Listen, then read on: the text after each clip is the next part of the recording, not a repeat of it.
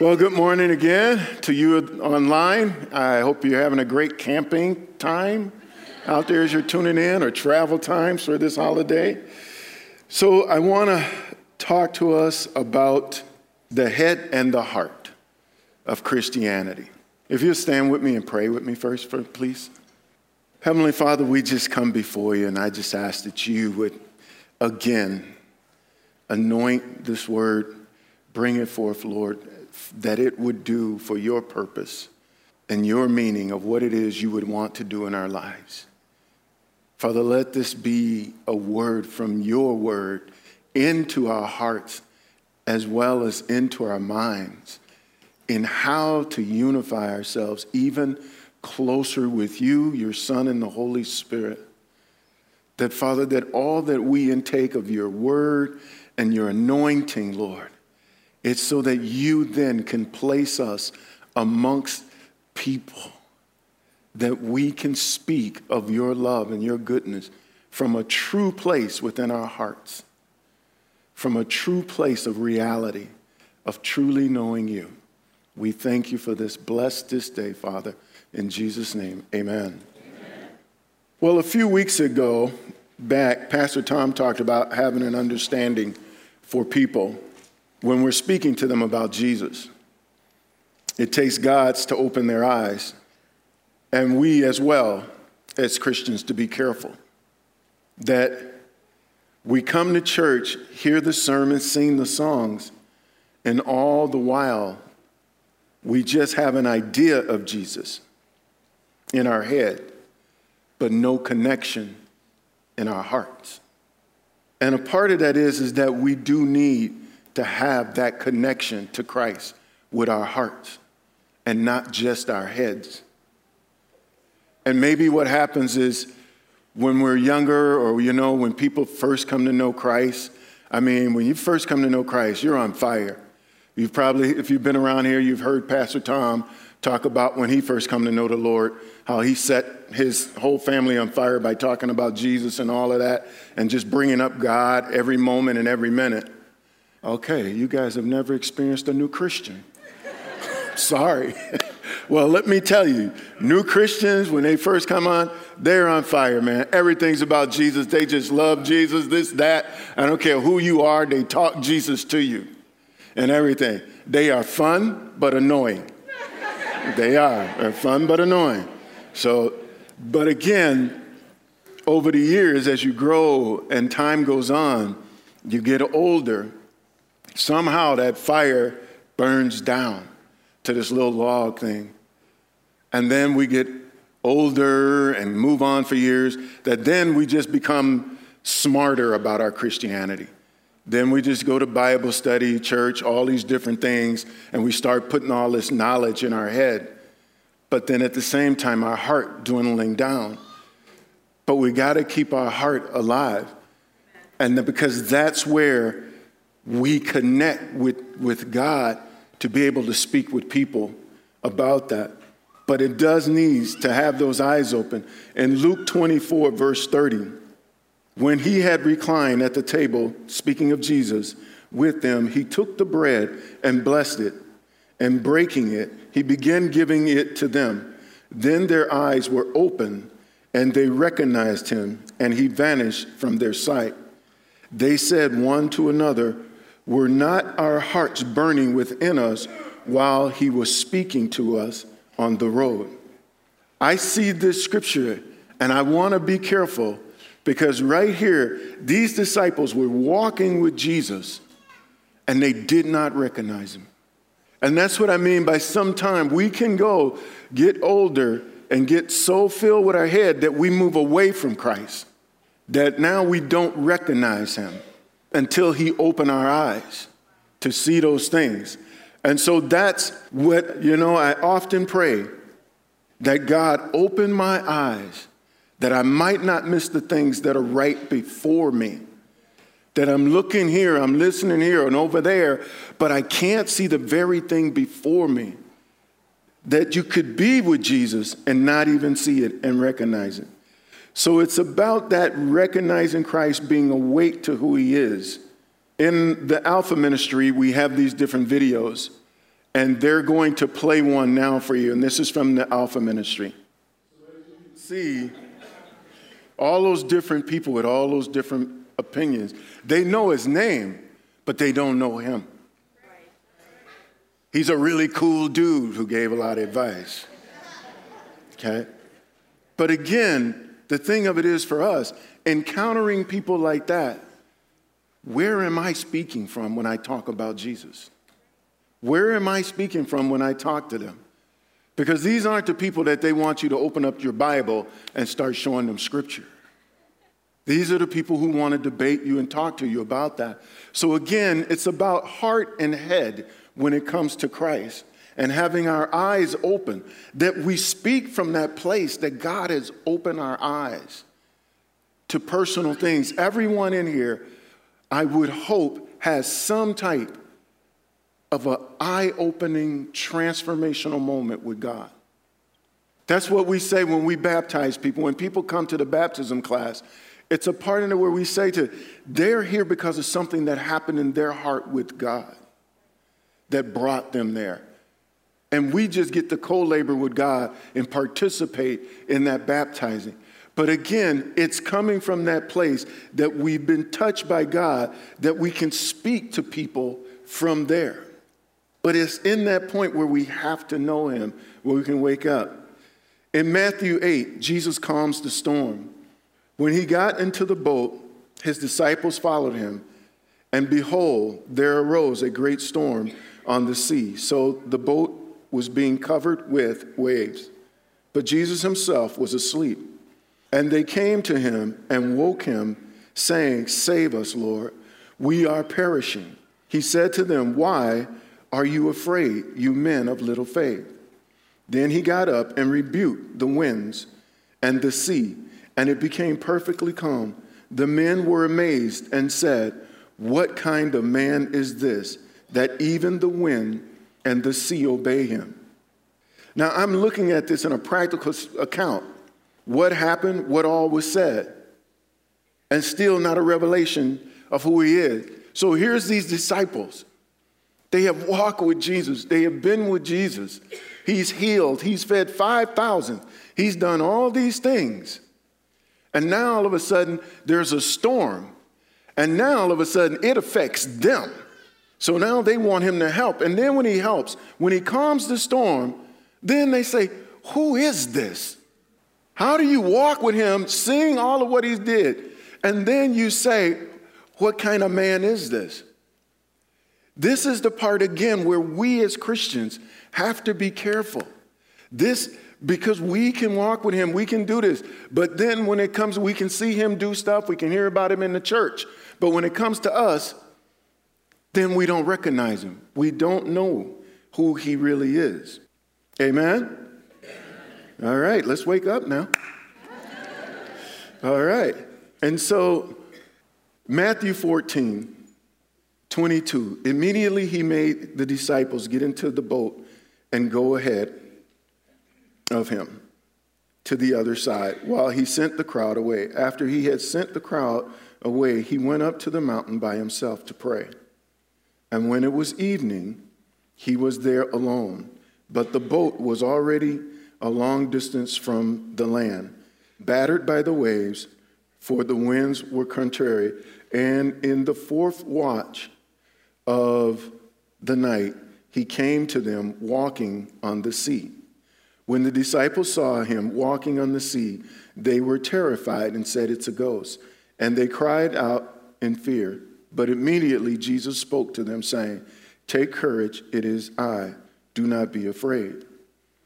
28, Peter said to him, "Lord, if it is you, command me to come to you on the water." And he said, "Come." And Peter got out of the boat and walked on the water and came towards Jesus. But seeing the wind, he became frightened and began sinking. He cried out, "Lord, save me." Immediately Jesus stretched out his hand and took hold of him and said to him, "You of little faith, why did you doubt?"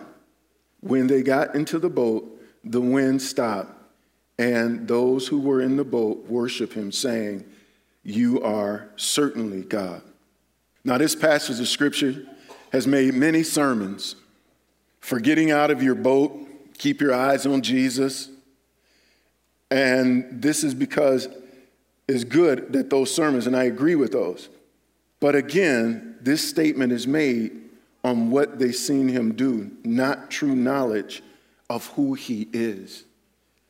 They're still not getting who Jesus is. They're seeing all these little signs and wonders, but not grabbing hold to him. It's still a head thing more than a heart thing. And it's getting to that place where it's head and heart together. Romans 10 should share a little bit of this.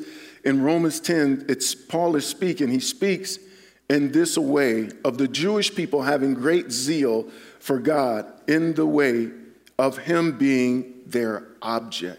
And this was because they didn't have right knowledge. Verse 2, for I testify about them that they have a zeal for God, but not in accordance with the right knowledge. So again, being careful with our head and with our thinking, that God to them was an object. And so they had great zeal for the object of God, but not for the person and the relationship. When Paul was explaining, they were still connected to the law more than the righteousness and the salvation of Jesus. Verse 4 and 5, for Christ is the end of the law for righteousness to everyone who believes. Verse 5 says, for Moses writes that the man who practices the righteousness which is based on the law shall live by the righteousness. So there is a difference in, again, having that knowledge of who Christ is for salvation in Jesus or living by the law. There was a couple of weeks ago, there was a lady came into the church and she wanted to talk to a pastor. And so everybody else was playing cards and I said, I'll do it. No, I'm just kidding. I'm just kidding. No. So I just happened to be the only one up there. That was funny. All right, I'm sorry. Pastor Tom's going to get me. But no, I was the only one up in the office, so I went and talked to this lady, and so we were sharing, and I was just talking with her. And she was in there. But the thing was, as she was talking, she was feeling condemnation on herself. There was just some things she felt she wanted forgiveness for, but it was hard for her to be free from these things. And she was really just in a way, really sweet lady, very sweet lady, devoted Christian lady, but she just had that law part about her. And she just kept seeing God just like not loving her. She messed up. How can he? She couldn't forgive herself. So how could she believe God could? So I was talking to her about the love of Christ. I was sharing with her about his love, his grace, and his mercy. And she would get stuff, she would write stuff down. But again, what I'm saying in this part of the passage, in sharing this, it was 60% me sharing with her. And I was sharing 40% Bible. Because you see, that's the part that I was speaking from how I know his love, because I felt his forgiveness. I felt his love. I know how it is. I've been there. Can't forgive yourself, so you don't think he can forgive you. But he walks us through that part to forgive ourselves, to let it so we can receive the forgiveness that he has. And she couldn't get there, but he will get her there. But again, it was me sharing from that that knowledge and experiencing him in that way that I could share. And that's what I'm saying. And like he's saying here, if you're sharing just Bible, then it's almost the law. You're just sharing from the law. She was already feeling the condemnation of the law and not the salvation and the freedom of Christ. And that is a heart thing, with the heart. Without the right knowledge of God, all we have is religion. It is my belief that we need the Holy Spirit to have that knowledge. John 14:26. But the Helper, the Holy Spirit, whom the Father will send in my name, he will teach you all things and bring to your remembrance all that I have said to you. So we see here now where it says, in one, Jesus, he opened their eyes so that he can see him. Now it's telling us, hey, I'm leaving you the Holy Spirit to help you. Because this is what I believe keeps us out of religion. When I went to CLC, Christian Life College, the college that's connected to the church, several years back, I went there and I really was thinking there was all these absolutes. It was just a whole bunch of absolutes in Christianity. Well, I got there. Like most people, you go to school and find out truth. And you just wish you'd have just not. But anyway, it wasn't all these absolutes of just being this. The wonderful thing about it is they have a myriad of different pastors throughout Madison who are senior pastors who speak over there. And some of them talk about these different things. And just different ways. We're not all together. And then you find out, well, there's some absolutes. Well, this we don't, what? We don't know that? No, this. Well, some do, some don't. And then you realize there's really only like 3, 4 real absolute. Jesus Christ is the Son of God. His blood covers us. He died on the cross. God so loved the world, he gave his only begotten Son. When I started going through it, I'm like, oh, it really isn't that big. Like I heard this one pastor say, oh, the rest of this is just hamburger helper that we put all in here. But again, it's one of those things where the little absolutes we begin to forget because we do add so much other stuff. And then people go to war over it. I don't know. But again, I am glad that I have the Holy Spirit. When I left there, the part of it that I liked the most was like, I'm glad I have the Holy Spirit because he can help me discern for me, like he helps you discern for you. What is God's word? What is his truth? What truth did he give you? Experiencing him. And now I also get it. Those people who say they don't deal in the Holy Spirit, those religions that they don't deal in the Holy Spirit, that's something that's past. I totally understand now why they are set in religion and they make their rules because they guide themselves more than they let the Holy Spirit guide them. Amen? Amen. So in John 3, now there was a man of the Pharisees named Nicodemus, a ruler of the Jews. This man came to Jesus by night and said to him, Rabbi, we know that you have come from God as a teacher. For no one can do these signs that you do unless they come is with God. So I'm just going to stop in that little part right there. Nicodemus. Right now, I almost hear Nicodemus saying he was a real cool dude giving out a lot of advice. Because he's saying, you've come from God and you're just teaching us. How do I know a man came from God?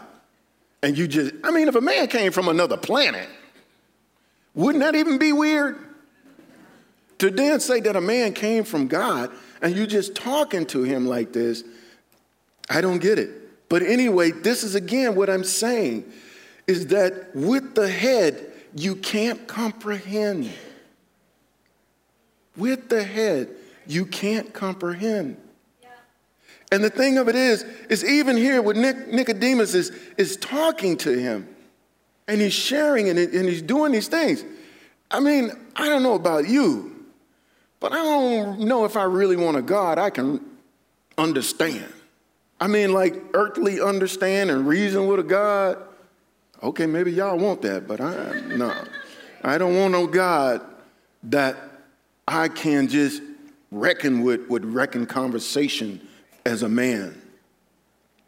But anyway, going down to verse 9 in this, Nicodemus said to him, how can these things be? Jesus answered and said to him, are you the teacher of Israel and do not understand these things? Truly, truly, I say to you, we speak of what we know and testify of what we have seen, and you do not accept our testimony. If I told you earthly things and you do not believe, how will you believe if I tell you heavenly things? Jesus asked him, he's like, aren't you the pastor? Aren't you the scholar? Again, head knowledge. The actions, quiet time, going to church, Bible study, on and on.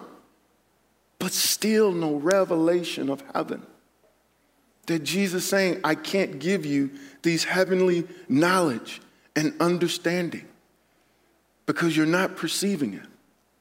Many years ago, Jehovah's Witness lady and her granddaughter used to come to my house on the block. You know how they walk and ring doorbells.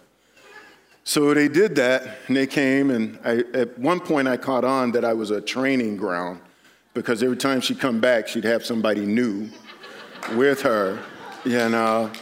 And I guess I was training ground for them because I would always engage them in conversation. I would just talk to them and stuff about God, you know. I mean, it's sitting there where we're just having this conversation, but I know I'm not going to convince you, and you're not going to convince me.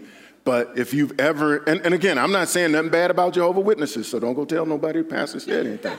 I ain't saying that. I'm just sharing with you that encountered one and then encountered them. They go through the Bible like, whoo, woo, woo, woo. I mean, they can read and pick scripture out and show you all kind of scripture in that Bible. And so this lady was doing this. She was sitting there and she's showing me all the scripture. And then I just asked her, I said, do me a favor. I said, just do me one favor, please, real quick. I said, can you close your Bible? Just close it up. She did, and she looked at me, and I said, now, tell me about Jesus. And she couldn't. She really couldn't.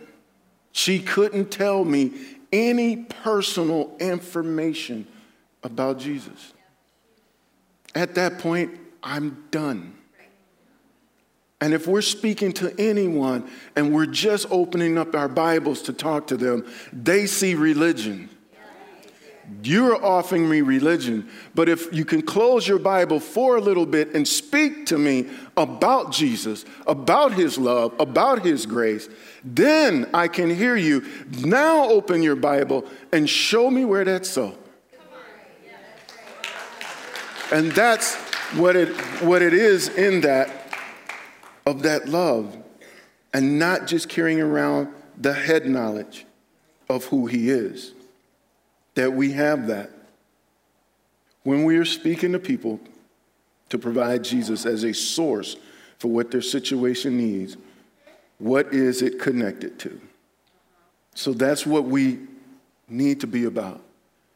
When we're speaking to people, what is it connected to in us? Memories of the past, encounters, how are we sharing and speaking with them? Amen? Matthew 16, Peter's confession of Christ. Now when Jesus came into the district of Caesarea Philippi, he was asking his disciples, who do people say that the Son of Man is? And they said, some say John the Baptist, and others Elijah, but still others Jeremiah, or one of the prophets. He said to them, but who do you say that I am? And Simon Peter answered, you are the Christ, the Son of the living God. And Jesus said to him, blessed are you, Simon Bar-Jonah, because flesh and blood did not reveal this to you, but my Father who is in heaven. This is the thing that I say right now, that as Jesus just said to Peter, that my Father in heaven revealed who I was to you. And if you're really living in a relationship with Jesus Christ, if you're really in that place, then this happened to you. That flesh and blood did not reveal who he was. But from heaven, you got blessed to know who he is. You are a very blessed person because heaven counted you worthy to touch you and to awaken you to know who he is. Amen? Amen.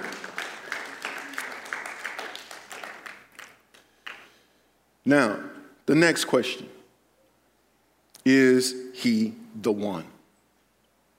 Is he the one? So I'm going to show you here now, like I said, in our head and heart of who he is. My head and heart. But my heart, I want that to be filled the most. I want my heart to be filled the most of knowing who he is.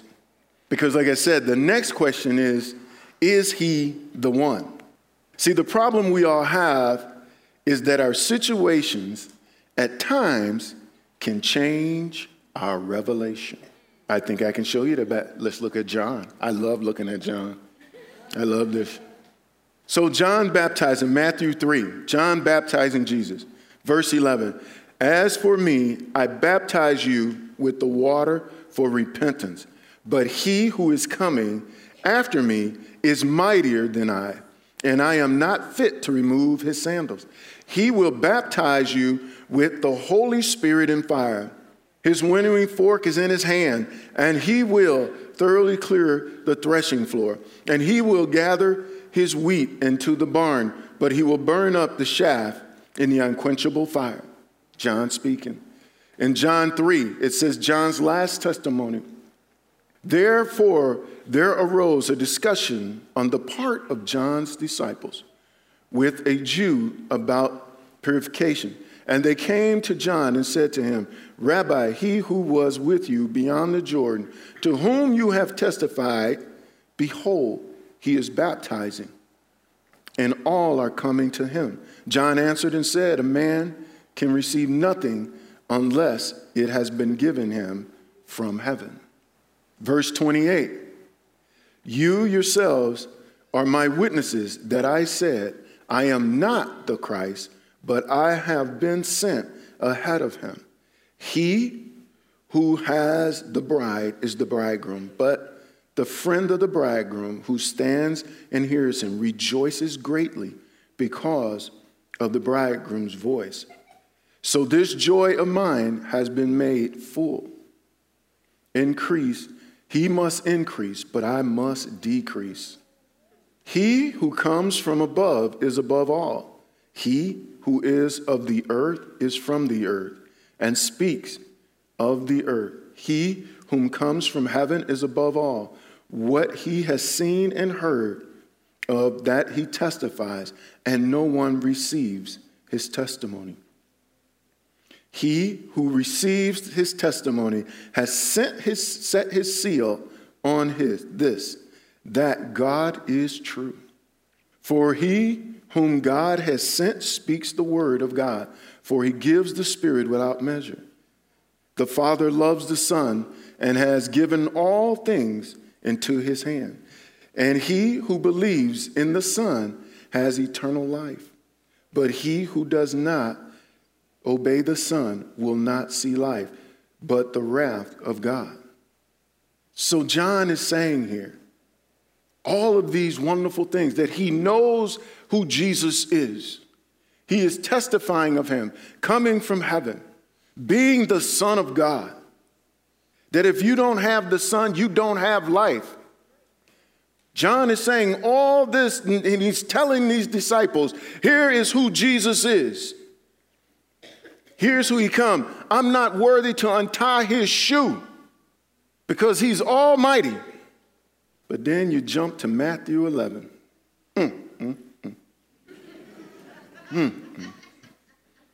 Matthew 11, verse 2. Now, when John, while in prison, heard of the works of Christ, he sent word by his disciples and said to them, are you the expected one, or shall we look for someone else? Your situation can change your interpretation. You see, John now, he's all locked up here. And prisons back then in them days, you know, it had to be rough. I don't even know if they had straw back then. But it's just, he's in this rough situation and he's going through this and he has done all of this confessing of Christ. And this has been over time that he's in prison. So now again, time is beginning to beat on him and wear him down. So like when you get in your situation and then the devil come at you and start to wear you down, you can relate to John. You can start to relate to him. I mean, what do we do with all of this? Our experience in him, seeing things, and he has done in the past for others. You know, he said this, and in this here, this part right here, Jesus answers and said to them, go, you go, and report to John what you hear and see. The blind receiving their sight, the lame walk, and the lepers being clean, and the deaf hear, the dead are raised up, and the poor have the gospel preached to them, and blessed is he who does not take offense with me. I mean, good Lord.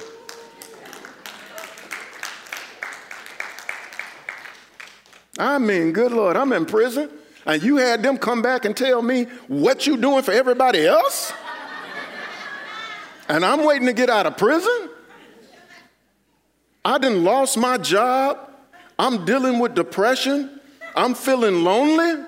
And you won't show up, but people come to my house from church telling me about how God been moving? I don't know about some of y'all, but sometimes you have to tame down your temperature on that with God. Because getting real, that's something to deal with. That Jesus is going to come back and tell me all this stuff he's doing, but not free me. But then, like he said in the last part, blessed is he who does not take offense with me. Blessed is he and what he's doing for others. On our pastor's day away last Tuesday, we were worshiping and singing a song, and Pastor Nathan was singing this song. He told me it's called New Wine. And the verse in there caught my attention because I was sitting by him and he was singing there. And it caught my attention and it said, when I trust you, I don't need to understand. I mean, now, like I said, and I've told people, some songs I can't sing. I know I'm the pastor, but some of these songs I got to get to the point to sing them with understanding, because it says, when I trust you, I don't need to understand. And the thing that I did was try to personalize that statement. How do I personalize that statement to make it apply to God? And first I have to start with my wife. Do my wife and I got this kind of trust? I can just show up, honey, I'm doing this, I bought this, and it's okay. You trust me, just understand. I mean, it's a good line if you can use it on them, on your spouse. You know, you trust me, don't you? You know, I just showed up with a horse. You trust me. You know, we live in this city. So that's what I'm saying when I see that. How do I get to the place with God that is absolutely true? And I can't do that up here. I'll never get to that place if all of I got is up here. That has to be here. That has to be here, and from there, from me loving and caring for him and building that relationship to make that statement that it's coming from my heart. Because I know who he is. As I testify to people about him, it's from my heart. As he's revealed himself to me, he's revealed himself by the touch of heaven, by the heavenly things, not the earthly things, that he's come to let me know who he is.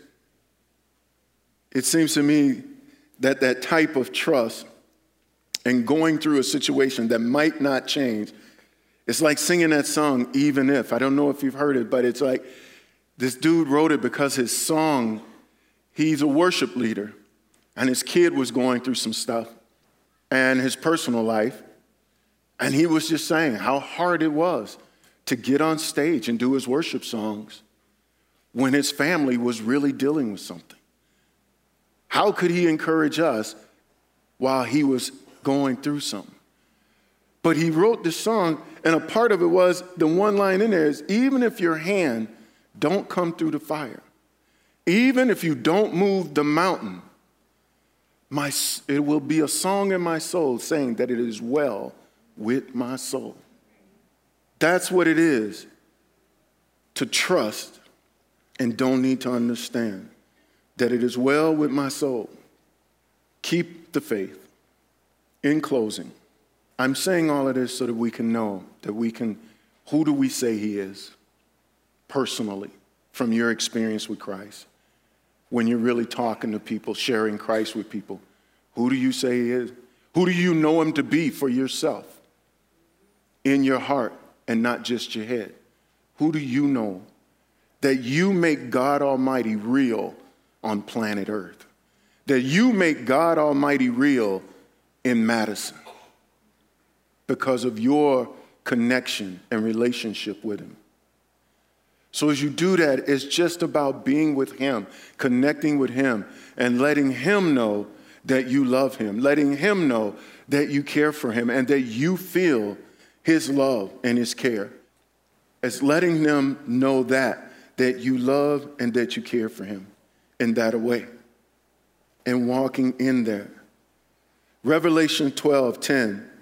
Then I heard a loud voice in heaven saying, now the salvation and the power and the kingdom of God and the authority of Christ have come. For the accuser of our brethren has been thrown down, he who accused them before our God day and night. And they overcame him because of the blood of the Lamb and because of the word of their testimony. So I'm saying to you, yes, glory. I'm saying to you, keep the voice of your testimony. Keep the voice of that testimony alive and receive that from heaven, which is the blood of Christ. That you can be lifted up when you have no understanding, but then you need to trust. I need to trust. I shared with them this morning that I am glad and I appreciate my Southern black heritage, Baptist. I remember the deacons when church would start. Would you stand, please? And the deacon would sing a song. He'd just break out in music. Ah, my Lord, King, oh King. Oh, you was with me when I was low. Jesus, mighty Jesus. Thank you, Lord, for what you've done for me. You sing that. That's because it was in here. It was a psalmist singing great appreciation to the one you know who brought you from low, from the one who keeps food on your table, for the one who says, I will fix that, don't worry. And I trust with no understanding.